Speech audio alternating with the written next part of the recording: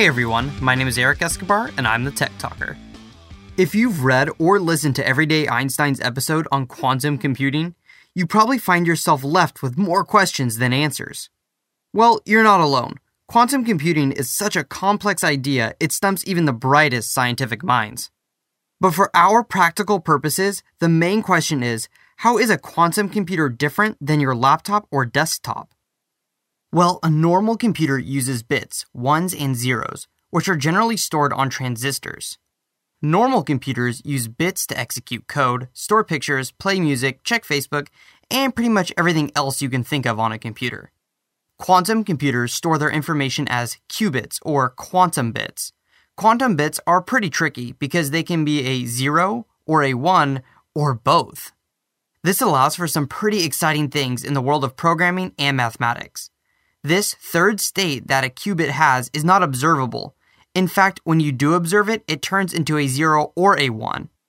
Kind of like when you open the refrigerator door, the light always comes on. There's no way to see the inside of the dark refrigerator.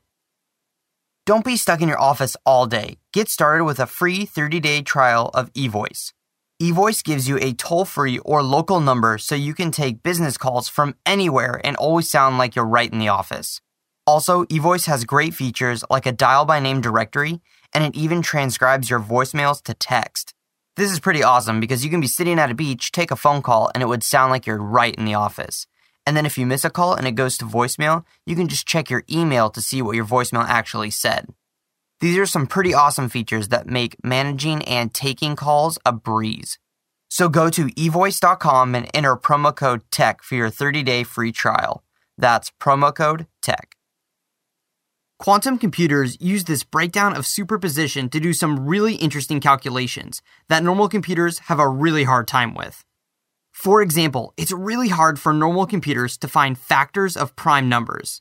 And it just so happens that almost all cryptography uses some form of large prime numbers, or one-way functions to secure your data.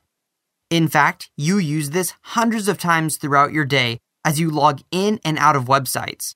If I were to try and break your password, I would just have to guess a bunch of times until I got it right. With a quantum computer, as the state of the superposition breaks down, so does your password.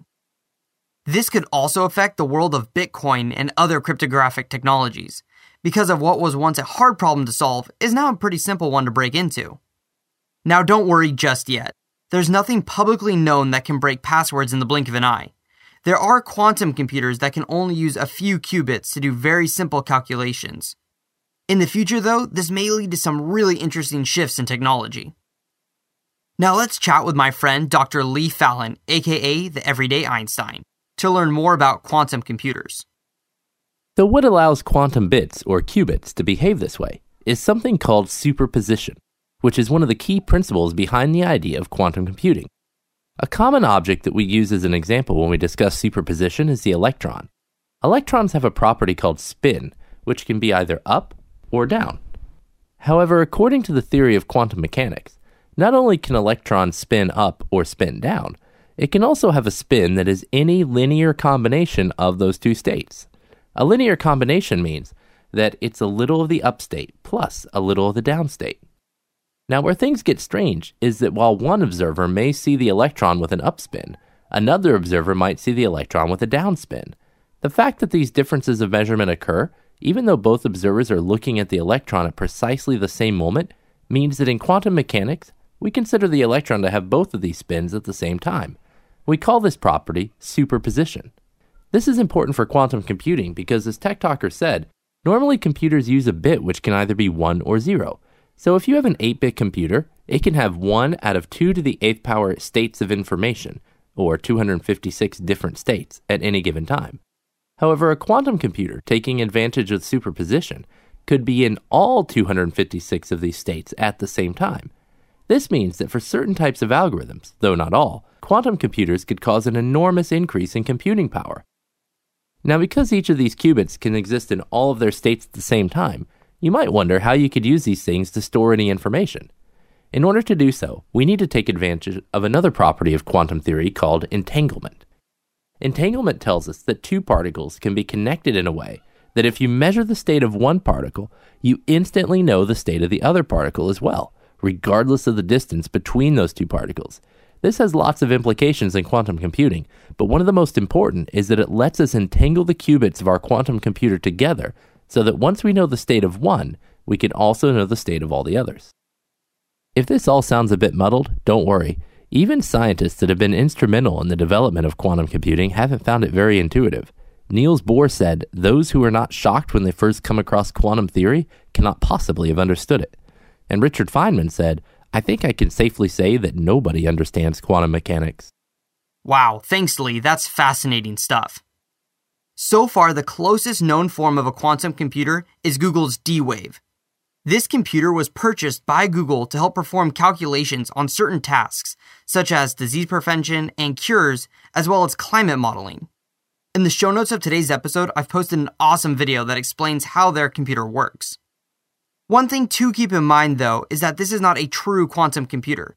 I won't go into great detail, but essentially the D-Wave is a cross between a normal supercomputer and a quantum computer. Thanks again to our sponsor, eVoice. eVoice has great features like a dial-by-name directory, and it even transcribes your voicemails into text. Get started today with a free 30-day trial of eVoice. Go to eVoice.com and enter promo code TECH. That's promo code TECH. The best way to put it is that the D-Wave is an awesome supercomputer with some quantum characteristics.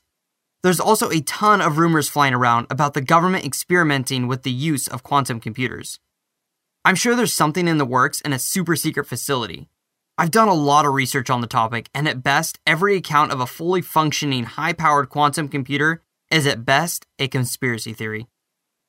Well, that's it for today. Be sure to check out all of my earlier episodes at techtalker.quickanddirtytips.com. And if you have any further questions about this podcast or want to make a suggestion for a future podcast, post them on the Tech Talker Facebook page. And until next time, I'm the Tech Talker, keeping technology simple.